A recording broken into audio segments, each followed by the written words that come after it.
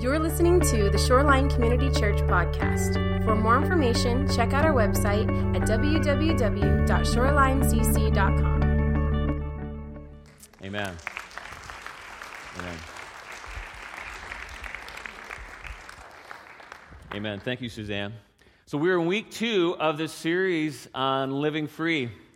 And if you were asking anybody if you want to live free, they're going to say yes, aren't they? Right? Do you want to live free today? Yes. We want freedom. We love freedom. Our culture embraces freedom, and we want it. But oftentimes, we're confused about what freedom looks like. See, sometimes when we think about freedom being like this child that is set loose in a field, and they can just kind of run free, right? And they're just kind of running around and going. But the problem is that sometimes at the end of that field, there's a cliff. Or sometimes as you're running across that field, sometimes there's holes that you fall into. Being a kid who's run across many fields, I've jumped off cliffs, I've twisted my ankle in holes because I had freedom. And sometimes there's even snakes, there's predators out there that they see a child running, thinking they have freedom, but they're really running into a trap, and they're ready to be pounced on. This is not the picture of freedom. The picture of freedom that I like is the one that Dallas Willard gives us. Theologian Dallas Willard, he gives us this picture of freedom, and he describes it like when he goes to a concert and he sees this virtuoso pianist just in front of a piano, just playing to their heart's content. Playing to their heart's content. But the first time that virtuoso got in front of the piano, it wasn't easy, was it? How many of you were forced to take piano lessons as a child? And you're like, that was the most amazing memory in my life.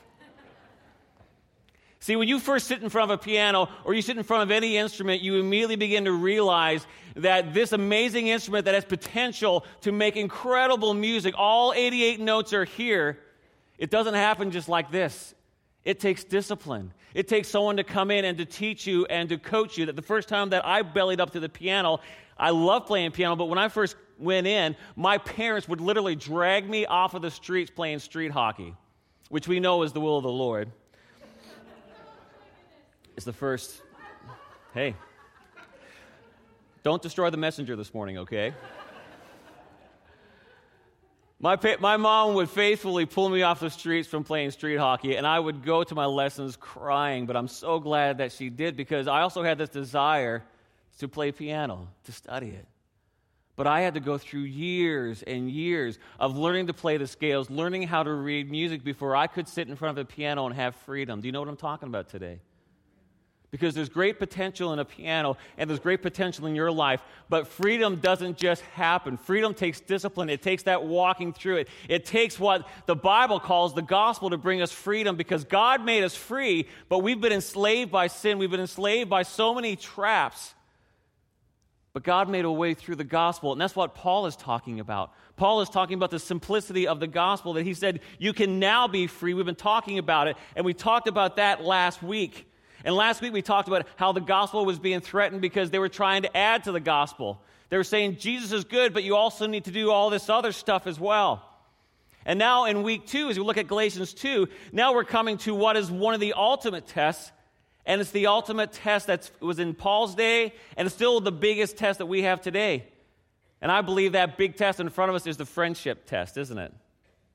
We give our life to Christ, we find Jesus as our Savior, but then we start going to our friends, and we immediately hit this test. How many of you have experienced that, or you've found people who've done that? They found this beauty of the Lord, but they start getting around their friends, and things all of a sudden don't seem to make sense, or things become very difficult. And we start to wonder, is it really true? Because, see, our greatest desire that we have is we have a desire to be accepted. We want to be loved. We want to have friends. That's why Facebook is such a big hit. Now we can all have 3,000 friends. We want to be accepted. We want to put a picture up. We want everybody to like it. There's so much joy in that. But if that's where we find our greatest freedom, if that's where we find our greatest level of acceptance, at some point it's going to come up short in our lives.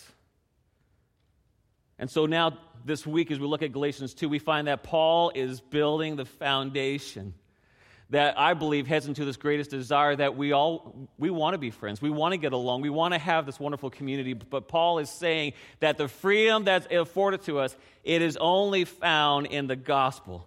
It is only found in the gospel of Jesus Christ, the one who made us. And so today he begins this foundation, and he starts off at the very beginning of this by outlining one key principle of the gospel, that is, freedom is for everyone. Freedom is for everyone. See, Christianity, it started with the Jews. Jesus and his disciples, they were Jews. And in Romans 1:16, Paul says, "For I am not ashamed of the gospel, for it is the power for salvation to everyone who believes, to the Jew first and also to the Greek." But the gospel expanded then to the Gentiles. And Paul here in Galatians chapter 2, he outlines his strategy for expanding the reach of the gospel by saying that Peter, one of the original 12 disciples, his assignment was to bring the gospel to the Jews. And for Paul, his primary assignment was to bring the gospel to the Gentiles, because the gospel is for everybody, because God wants us all to be free. Do you believe that this morning? Jesus came to set us free. And so the strategy was to get it out. And even in this chapter in Galatians 2, we see one of the other key strategies that Paul uses and that we all need to use as disciples of Christ, is that Paul reached out and he brought along Titus, a Gentile, with him. See, when Paul brought people with him, that signified a relationship, that signified a partnership. Paul is going out, spreading the good news, talking about the gospel, and he reaches out and takes Titus, a Gentile man, to bring along with him to disciple him. Because when Jesus said, "Go and make disciples," what he meant was, as you are going, make disciples. It's wherever you go, wherever you find yourself, in your home, at work, in your neighborhood, at the coffee house, when you're watching the best sport in the world, hockey, you bring people along with you, and people are there for it. You didn't get that joke. That's okay. This is what it means. And what Paul is saying here is he's saying that if you want acceptance, it is only found through Jesus Christ, because that's the only foundation that we can stand on to find this freedom that is afforded through everyone. It is only found in the gospel. This is the model of Jesus. And Paul also in Galatians 2:6, he outlines a key attribute of God. A key attribute of God which, if it was ever more relevant, we find the relevance of this today. And this is the attribute that God has of impartiality. Paul says that God shows no partiality. How many of you would love to see that in every sphere of our society today? God shows no partiality. There's no longer male or female. There's no longer Greek or Jew, free or slave, rich or poor. At the foot of the cross, the ground is level. Think about that. People have given their lives for that. But Jesus gave his life for it and made it possible. But it is only through the gospel. See, this is true freedom. This is the freedom of God. So freedom is for everybody. But then Paul comes in here and he's saying that, you know what? Freedom is not only for everybody, but freedom needs to be protected. Because freedom will always be attacked. And this is what he says. He outlines this in Galatians chapter 2, verse 4, when Paul says, "Yet because of false brothers secretly brought in, who slipped in to spy out our freedom that we have in Christ Jesus, so that they might bring us into slavery. To them we did not yield in submission even for a moment, so that the truth of the gospel might be preserved for you." See, Paul is showing us, he's outlining us, that there were spies infiltrating the Galatians. And see, when we talk about spies refers to somebody who's from the outside, someone who does not have a motive for us, but a motive for themselves. It's someone from a group that is threatened by what you're doing. When spies are sent into an area, they're going in to try to see, is there a weakness? Is there a place in here that we can come in and infiltrate and take what they have or make them like us? This is what spies do. And Paul, in this passage, he's also using the words that are very key when he says false brothers. See, false brothers is a military metaphor, and it's used to indicate the subversive and militant nature of the evil that Paul was fighting. And in this situation, the false brothers were the Judaizers that we talked about last week. Right? The Judaizers who were loyal to the law of Judaism and not the gospel. They were saying it's Jesus plus all the laws of Moses. This is what we talked about last week. And so Paul is exposing their threat to the gospel, and he identifies them and calls them out by calling them spies and identifies their covert mission to overthrow the gospel. But he also identifies the method and the way that they're going about it. Because their main method of coming in was the method of infection. Infection. Now, what do you think about when you think about the word infection? If you've been to the dentist, you think about a tooth infection. Does that feel very good? No. But we love our dentists, don't we? We thank God for them. See, an effective method to destroy something is not to simply go in and take it. But a very effective method is to go in and actually infect it. We know that an infection left unattended will take over and will ultimately kill the host. See, the best lie always has some truth in it. Because when somebody tells a lie to you, if there's a little bit of truth in you, then deep inside, because you want to believe them because they're a friend of yours, you're like, well, there's a little bit of truth in there. Maybe it's okay. Maybe I don't need to resist it. This is what infection does. It just puts in those little seeds that will ultimately destroy us. So Paul sees this, he identifies it, and to confront this head on, what does Paul do? Paul goes right to the top in that context, and he goes right to Peter. He goes right to Peter. In Galatians 2:11 it says, but when Peter came to Antioch, this is Paul speaking, he says, I opposed him to his face, because Peter stood condemned. So Paul is referencing the situation where he sees Peter, he sees what's going on, and he goes to the top because he sees this infection that's talking about, and he goes right to him. Because see, when there's a problem in a community, what do you do to solve it? You go right to the leader, you go right to the top, and this is what Paul is doing. Because Paul recognizes that a leader is responsible for leading in the right direction, but they're also responsible to protect those that they serve. When someone is leading a community in whatever sphere it is, at work, at the job, in a church, wherever, a leader is responsible for leading in the right direction, but a leader is also responsible to protect. Hebrews 13 says this when it says, a leader's work is to watch over your souls, and they are accountable to God. This is what a leader does. This is why James says, not many of you should become teachers, my brothers, for you know that we who teach will be judged by a greater strictness. There's a responsibility with leaders because leaders can lead in the right direction, or they can take an entire organization, an entire family, an entire group, and lead them in the wrong direction. Have you ever experienced that and seen that? And you went, why are we going this way? Leadership is very important. Fortunately, our Lord and Savior Jesus Christ, he shows us how to lead. And Jesus defined leadership. And how did Jesus define leadership? He defined it in Matthew 23 when he said, the greatest among you shall be your servant.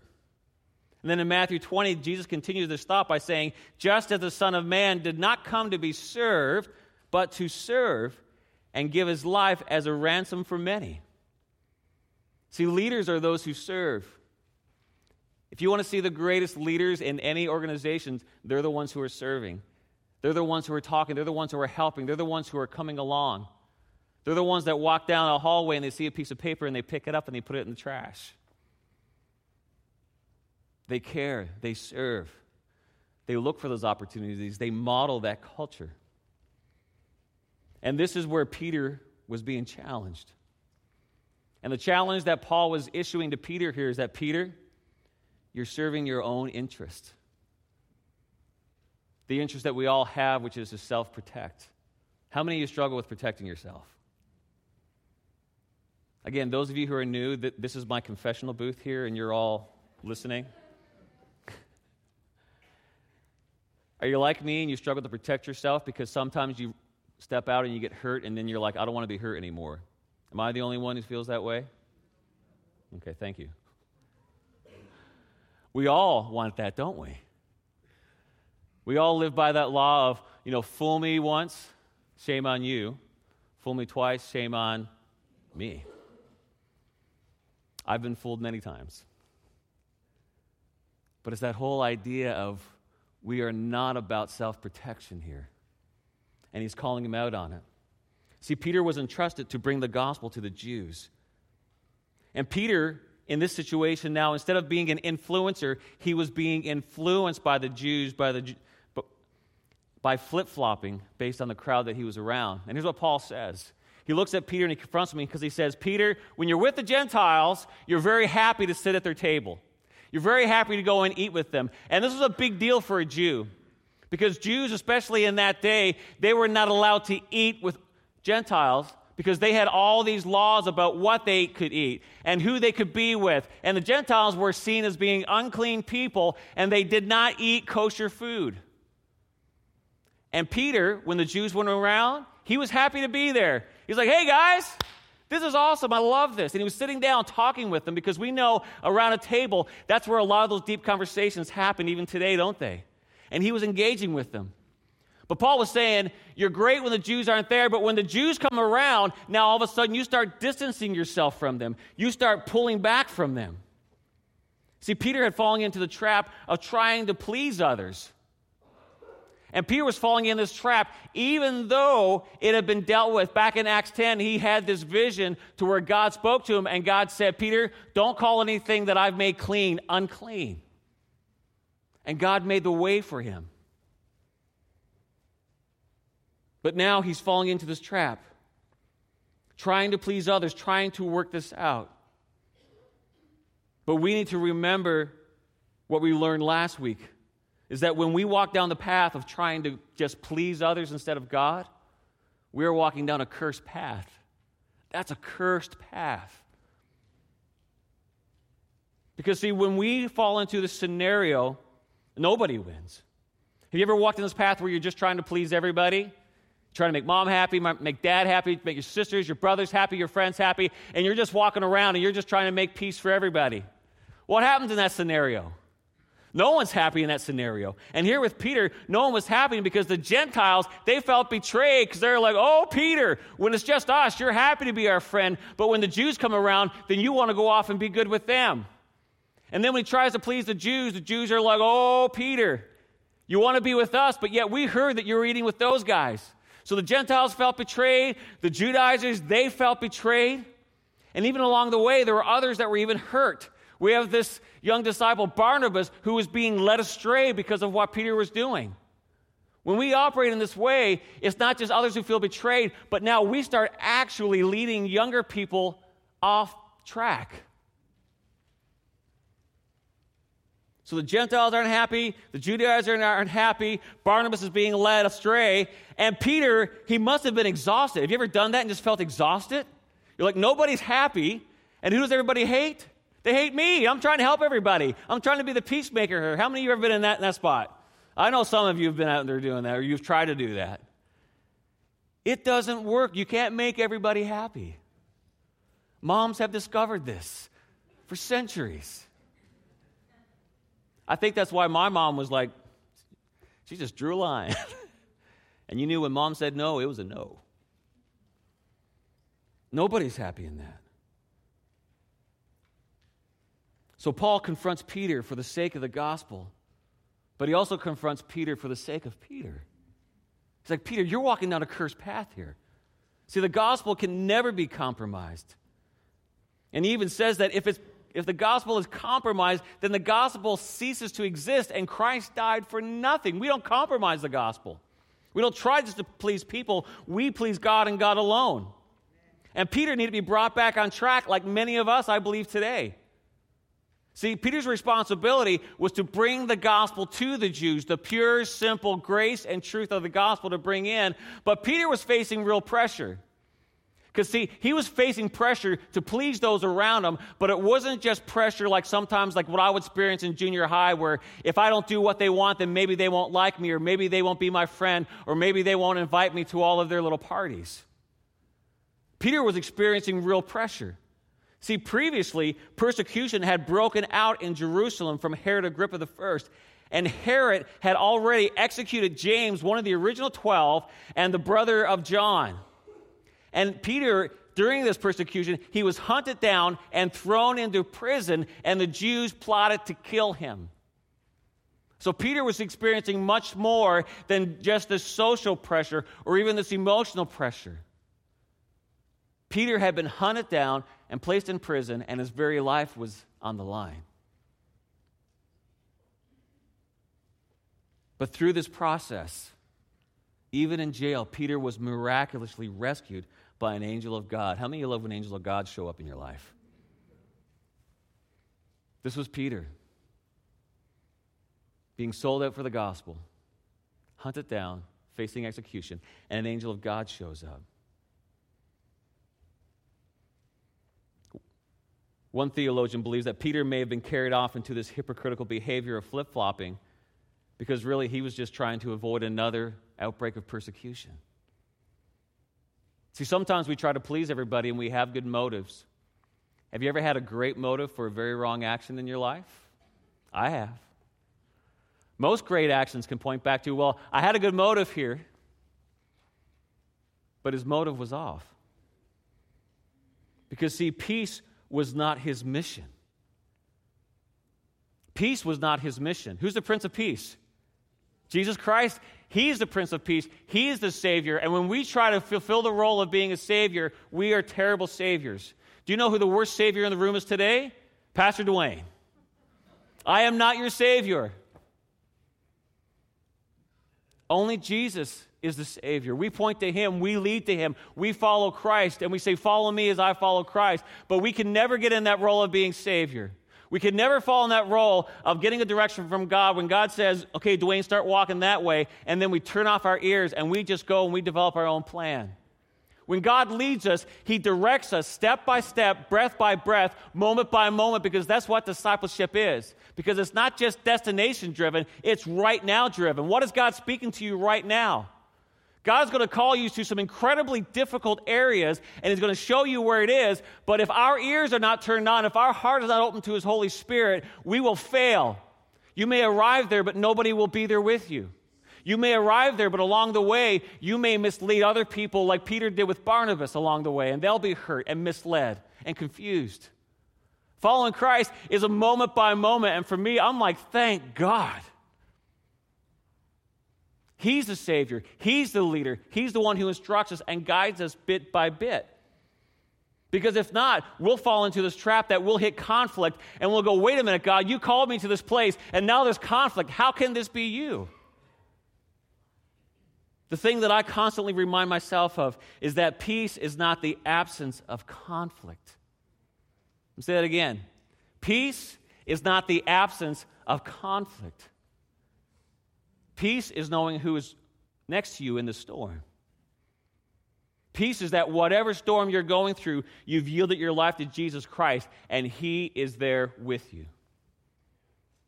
Because He's the Prince of Peace. I mean, kids know this. I knew this with my dad. If I was walking into a tough situation as a kid, oftentimes I didn't even know how scary it was. There were times that we were out in our little 12-foot aluminum boat out in the North Atlantic with a little 9.9 Evinrude engine, when the waves and the gas going low.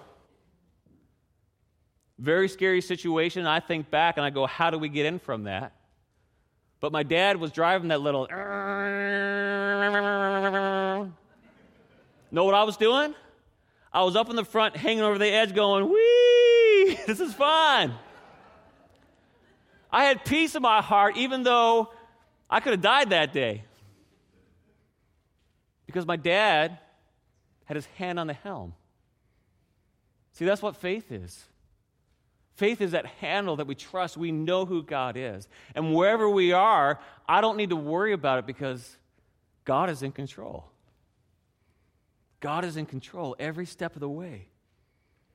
See, Jesus never avoided conflict. Jesus always led His people through the conflict. This is why Paul keeps coming back, and he keeps saying this over and over again, that our freedom, how do we have freedom? Freedom is by faith. Freedom is by faith. This was our memory verse today. What is it? I have been crucified with Christ. Think about that. I have been crucified with Christ. I no longer live, but Christ who lives in me. And now this life that I live in the body, I live by faith. So we live in the flesh, but we're living by faith because I've been crucified by Christ. And I no longer live. Dwayne no longer lives. When Dwayne tries to resurrect and take control, we need to be very, very concerned. Because as a follower of Christ, I've been crucified with Christ. And I no longer live. And the life that I now live in the flesh, because I have this flesh, I live by faith.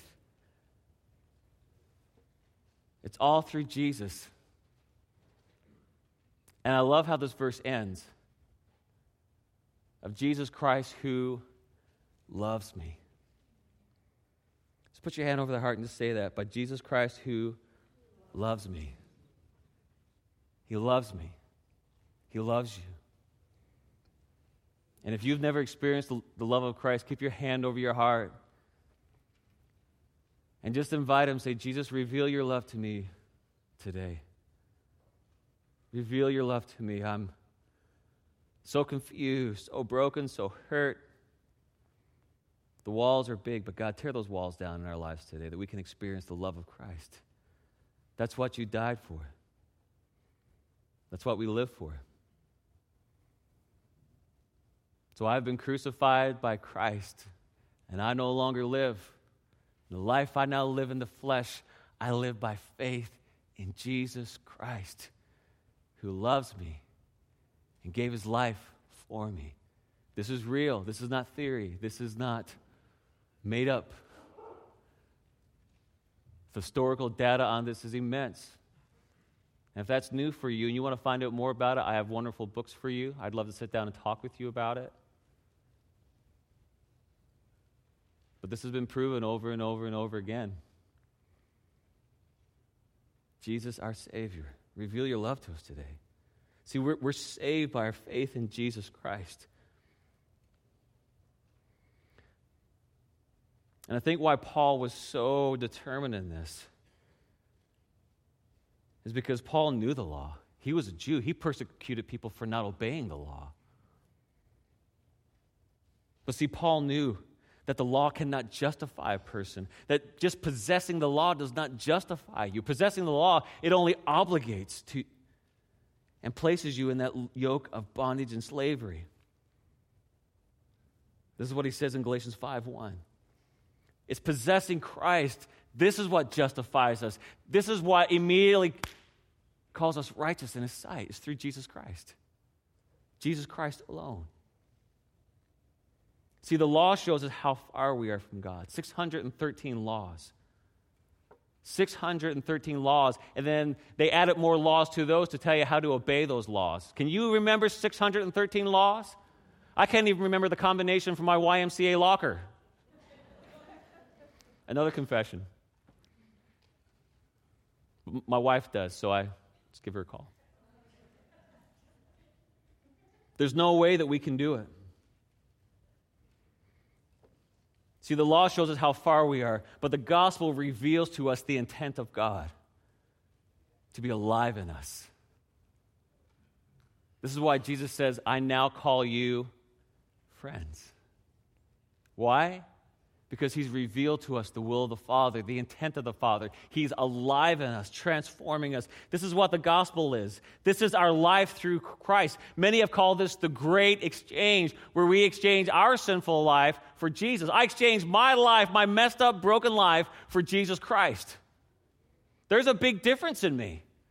Dwayne without Jesus is very different than Dwayne with Jesus. Whatever you think of me, I'm a lot better than I was. But it's only through Christ. I have no pride in that because it's only through Jesus. It's the great exchange.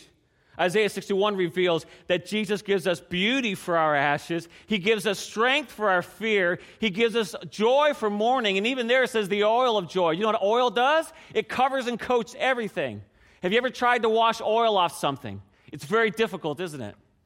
That's the joy of the Lord that he pulls over us. It's that oil of joy for our mourning when we are sad, when we're downcast, when we are hurt. He says, I'm going to pour the oil of joy over you. You may still be in the storm, but I'll be with you. I will be with you. And it says that he will give us peace for despair. How many of you are going through a despairing time right now? A hard time, a confusing time. Lean into Jesus. Lean into the power of the gospel. See, Jesus, he lives in us. And he empowers us to live the life that he spoke of in John 10:10, where he says that I've come to give you life to the full. To the full. It is full. This is the life of Jesus. But there's a cost to it. And some of you may be saying, oh, here it comes. Here's where the shoe drops. But there's a cost to everything. See, freedom's cost is what we've been memorizing today. Freedom's cost is what we've been talking about. Freedom's cost is what we've been quoting. Freedom's cost is Galatians 2:20.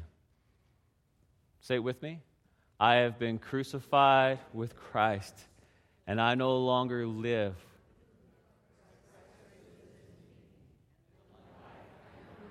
In the flesh.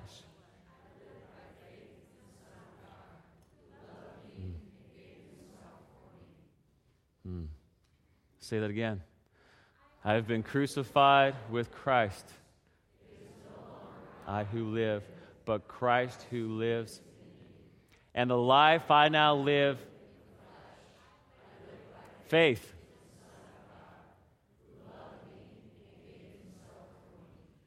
I've been crucified with Christ. I no longer live. In my prayer time this morning, I just kept saying that over and over again. And fresh and anew, I kept saying, I've been crucified with Christ. I no longer live. It's Christ who lives within me. This is the cost. And dying to ourselves is hard. Because when we die to ourselves, what are we doing? We're giving up control. We're giving up control. And this is very hard. See, when we try to control things in our lives, when we say, I'm a fully devoted, committed follower of Jesus, when we try to take control in our life, we are taking steps to remove God from our lives. Because God doesn't share his throne, his position with anyone. And you should be very thankful that God doesn't share his throne with Dwayne. It is God and God alone. See, there's only one leader in our lives, and it's God, and we do this by faith. And see, while faith is a supernatural gift from God, it is also very logical. Do you believe that this morning? See, faith, it's supernatural, but I've met people who said, Dwayne, that's just a crutch for you, or you just lean into that, and that's just a cop-out. That's just a way that you can kind of psychologically walk through and be able to deal with things. Because following God is totally illogical. And I'm like, really? When you really think about who God is, I find a lot of logic in that. And what I found is that faith and reason are not enemies of each other. See, our problem is not that we think too much. Our problem is often that we think too little. We think too shallow. Because when you look at the wonders of God, you will be amazed. Think about it. When it comes to controlling my life, does it make more sense for me to trust God, who knows everything, made everything, sees everything, is the full possessor of truth? Or does it make more sense for me to trust Dwayne? Working it out. Dwayne doesn't know everything. Sorry, honey. Dwayne doesn't see everything, though my kids think I do. Dwayne is not the full possessor of everything that's going on in life. Only God is. Dwayne is still trying to figure things out. Dwayne is still trying to work things through. Dwayne is still that work in process. I've been justified, declared righteous through Jesus Christ, but now I've entered into sanctification where God is walking that out day by day, bit by bit. And there's days I walk very well, and there's days that I stumble. Anybody else here stumble? Right? But what do? I call it to Jesus. And he picks me up, and he walks me through, and he forgives me. So am I going to trust Dwayne or God? Who are you going to trust? I hope so. See, we hand over control in so many areas of our lives, but when it comes spiritually, we have a hard time handing things over to God, don't we? Even though we do it in so many areas of our life. See, there are several areas of my life where I've handed over control. One of the areas that I've handed over control is medically. If I have a problem, I go and see a doctor, and if that doctor says, you need surgery, then I trust her and I allow her to do it. I have never said to a doctor, can you keep me awake during this surgery so I can tell you what to do? Have you ever done that? But we do that with God, don't we? I've done that with dentists. That's not a slam on the Canadian Dental Society, okay? But there are times that I've had to go see a dentist because I've had a cavity. And I've never said to a dentist, now, can you put a little less painkiller in there so I can talk to you throughout this procedure and tell you how to take care of my cavity? Have you ever done that? That would be ridiculous. I've never gone downtown to the skyscrapers that are going up. And I've never gone to the engineers and the architects and said, all right, show me what you're doing. Let me see what's happening. Let's see if I approve of this. That would be disastrous, wasn't it? Because I'm not an engineer. I'm not an architect. I'm not a dentist. I'm not a doctor. So why would I want to take control in the most important part of my life?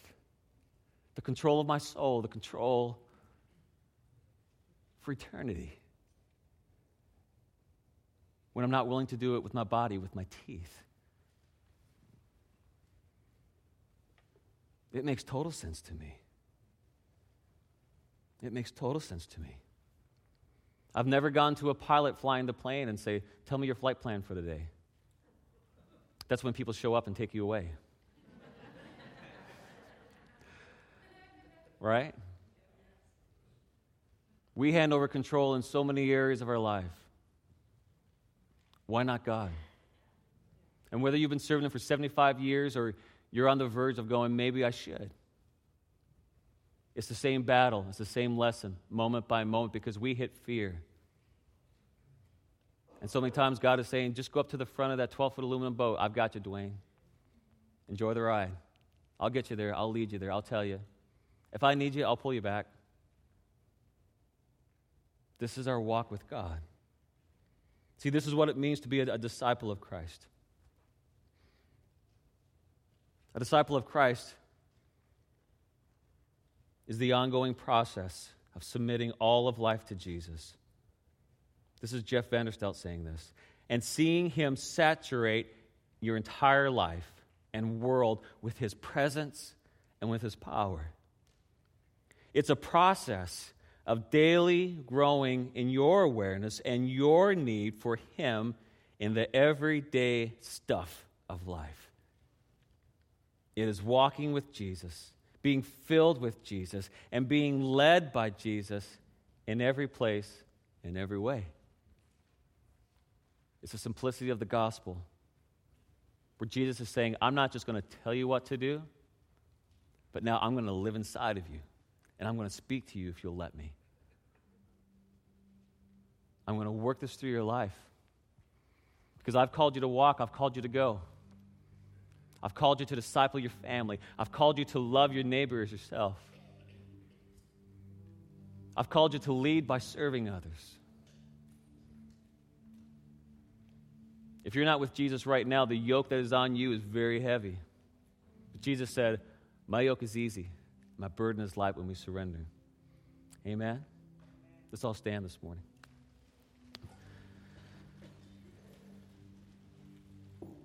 And if you're ready and you want to receive that from Jesus, just lift your hands palmward to heaven and just say, Lord, I receive from you today. Just do that. That's your heart. Don't worry about what people around you think. It's just you and the Lord right now. Say, Lord, I want to receive. Just speak it out. Don't just speak it inside, but Lord, I receive from you. I need you, Jesus. Lord, show us the areas of our life where we have not yielded to you, where we've not given control to you, our Lord and Savior. Lord, speak to our hearts in the areas that we're confused. Lord, show us the areas where we're being persuaded by friends who we love, that they're pulling us off track just like Peter did. And speak to us, Lord. Bring us back on track to the purity and the simplicity of your word of the gospel as we live for you. As we live for you. Amen. So we've heard the word of God. We've heard the challenge of God. And throughout this time, there may have been things that the Lord has been pointing to you. I want you to take this time to process it and to pray about it. And to step out and to go to one of these people on the side to pray with them and say, you know what, God spoke to me about this. Would you pray to me about this? Would you pray with me about this? I want to invite you to go to our prayer walls and to write it down. If it's for you, a prayer request for you, write that down and say, God, move in my life. I'm having a hard time here, or I'm confused here. Or turn to your neighbor, turn to your friends and say, man, this has hit me between the eyes. Would you pray with me? But let's take a few moments to respond to the word of the Lord as the worship team leads us today. Let's be faithful. Let's respond to the Lord.